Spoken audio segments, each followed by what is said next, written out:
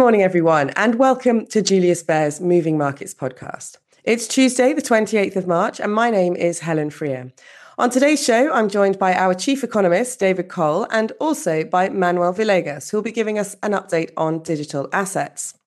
For a more in-depth conversation on digital assets, do check out our latest Beyond Markets podcast episode, which we published yesterday, where Manuel is joined by Alexander Ruchti, and they have a chat with my colleague Bernadette Anderko about what the recent market turmoil means for digital assets. But let me start us off now with a quick roundup of the latest market news. So I think there were signs of investors trying to move on from the regional banking crisis yesterday. We got news that the US authorities were considering expanding the emergency lending program for banks, and this would give First Republic more time to shore up its liquidity. So on this news of the prospect of further support from authorities, stocks in the US at least started off well, but then they pared some of the gains. The Dow Jones did finish in positive territory, though. The S&P 500 index closed the day just slightly in the green, while the Nasdaq Composite closed 0.5% down. Regional banks were broadly up yesterday, and First Republic surged 11.8%. Energy was the best performing sector within the S&P, and telecommunications was the worst performer. And earlier on in Europe, all the major indices ended the day firmly in the green. Swiss equities were actually the best performers, though. The SMI closed up 1.4%. Looking at treasuries then, yields were falling yesterday. In overnight trading, though, they were rising for the first time in 4 days. The 10-year yield is currently at around 3.5%. And the 2-year yield, after surging 23 basis points yesterday, came back below the 4% level, although just a few minutes ago, they've risen back above 4% again. Oil rallied yesterday, gaining around 5%, and this was the biggest rally in a single day since October, on the back of disruption to supply from Turkey, which added to easing concerns over the banking crisis. And in the UK, according to the British Retail Consortium, prices in UK stores rose at the highest rate ever this month, with shop price inflation coming in at 8.9%. Staying in the UK, the Bank of England Governor Andrew Bailey has suggested that they won't lift rates back to the levels that we had before the financial crisis, perhaps a hint that the Bank of England might be close to the end of their series of rate hikes. In terms of economic data today, US wholesale inventories figures are due, and France business and manufacturing confidence and Italy consumer and manufacturing confidence figures are due out during the morning. In Asia this morning, the CSI 300 was slightly down, the Nikkei was slightly up, and the Hang Seng was leading, up 1.4% a few minutes ago. And as people are worrying a little bit less about the health of the banking sector, European and US futures were all up when I looked a few moments ago, suggesting a positive start to the day. So I'll stop there, but I'll bring you in at this point, David. So thanks for joining us on the show today. I want to start by just asking you what you consider to be the most important factor driving the economy this year. Morning, Helen. So, they were looking at the economy at the beginning of this year. We already looked very much on the steep normalization of interest rates, and that's happened last year. And as financial markets had been affected already last year, this year it will definitely play a big role for economic activity. And finally, then also at one point for inflation. And it's important here to keep the sequence of events in mind when looking at the impact on economic activity. Usually tighter monetary policy, this works via tighter credit condition, then something happens on the credit channel side, and then it will at the end affect economic demand. So where do we stand here with this sequence of events? We have to say that we have seen already that now at least some banks run into trouble, that the credit channel is getting less supportive for economic activity, and this continues basically to have a big influence on the economic growth. And this is in particular true for the US, but also for the Eurozone. And how have the recent regional US banking crises and the fall of Credit Suisse here in Switzerland impacted the economic outlook? In this respect, in the big picture, these two events probably fit very much into tighter credit condition, tighter banking environment. At the same time, of course, every single crisis or failure of a bank has their specialties, has their unique features. This is true for Credit Suisse. This is also true for Silicon Valley Bank.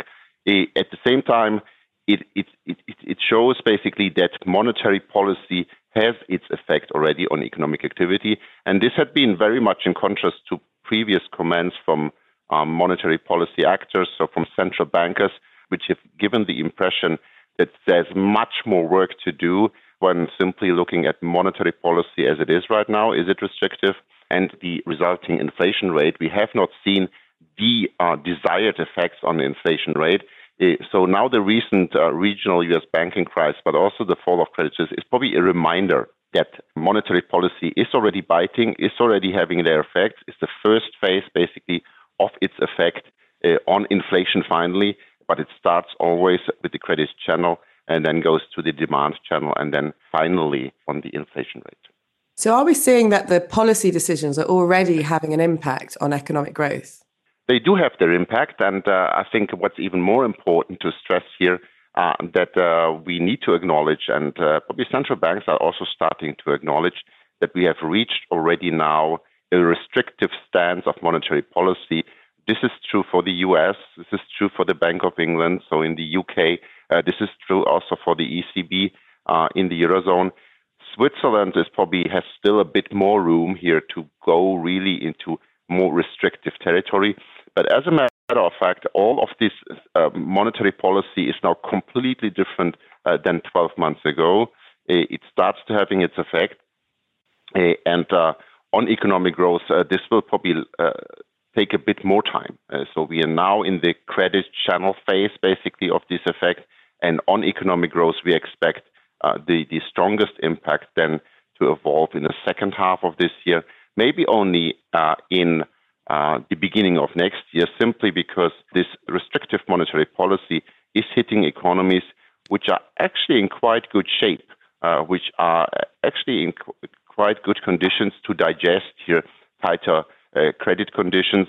Lots of excess savings are still there from the pandemic.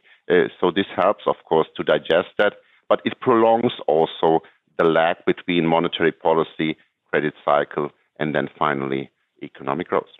Okay, great. Thanks very much, David. Good to get your thoughts this morning. Now, the US made its most forceful move yet yesterday to crack down on Binance Holdings, the crypto exchange. The regulator is claiming that Binance and its CEO regularly broke American derivatives rules. I'm very happy to have Manuel on the podcast this morning. Thanks for joining us, Manuel. Can we get your thoughts on this story, first of all? Good morning, Helen. So the CFTC, the Commodities Future Trade Commission, issued yesterday a notice against Binance. They actually sued Binance because they were giving access to U.S. customers to derivatives. So derivatives on Ethereum, Bitcoin, and some of the largest digital assets. And the problem is that allegedly U.S. customers should not access Binance. And they were doing so via VPNs or private networks. So that's the way they mainly bypassed these sanctions. And U.S. regulators have had their eyes on crypto for a while. And since the beginning of the year, the Securities Exchange Commission, the SEC, led by Gary Gensler, has made it a key target to increase regulatory scrutiny over the asset class. However, now we have the CFTC, which had labeled cryptos as commodities in 2015 and 2018, stepping in. And this is mainly a result of last week's White House economic report, just quite lengthy and also included over 30 pages just in digital assets for the first time since the 1950s. So that was mainly the key driver behind the CFTC's decision yesterday. And what are the immediate implications of the tougher regulation on the markets? At the moment, the market is falling under a very gray area, as it is not exactly easy to say whose regulation or whose jurisdiction is crypto falling under. So, as said before, on 2015, the CFTC labeled cryptos as commodities, and they did it again in 2018. The problem is the SEC is labeling cryptos as investment contracts. Actually, most cryptos they're labeling as investment contracts. And therefore, as securities, they're using the Howey test for this. And the problem is that there is no leveled playing field on the matter. And, the SEC also issued last week a Wells notice against Coinbase. And regulation last week really went forward.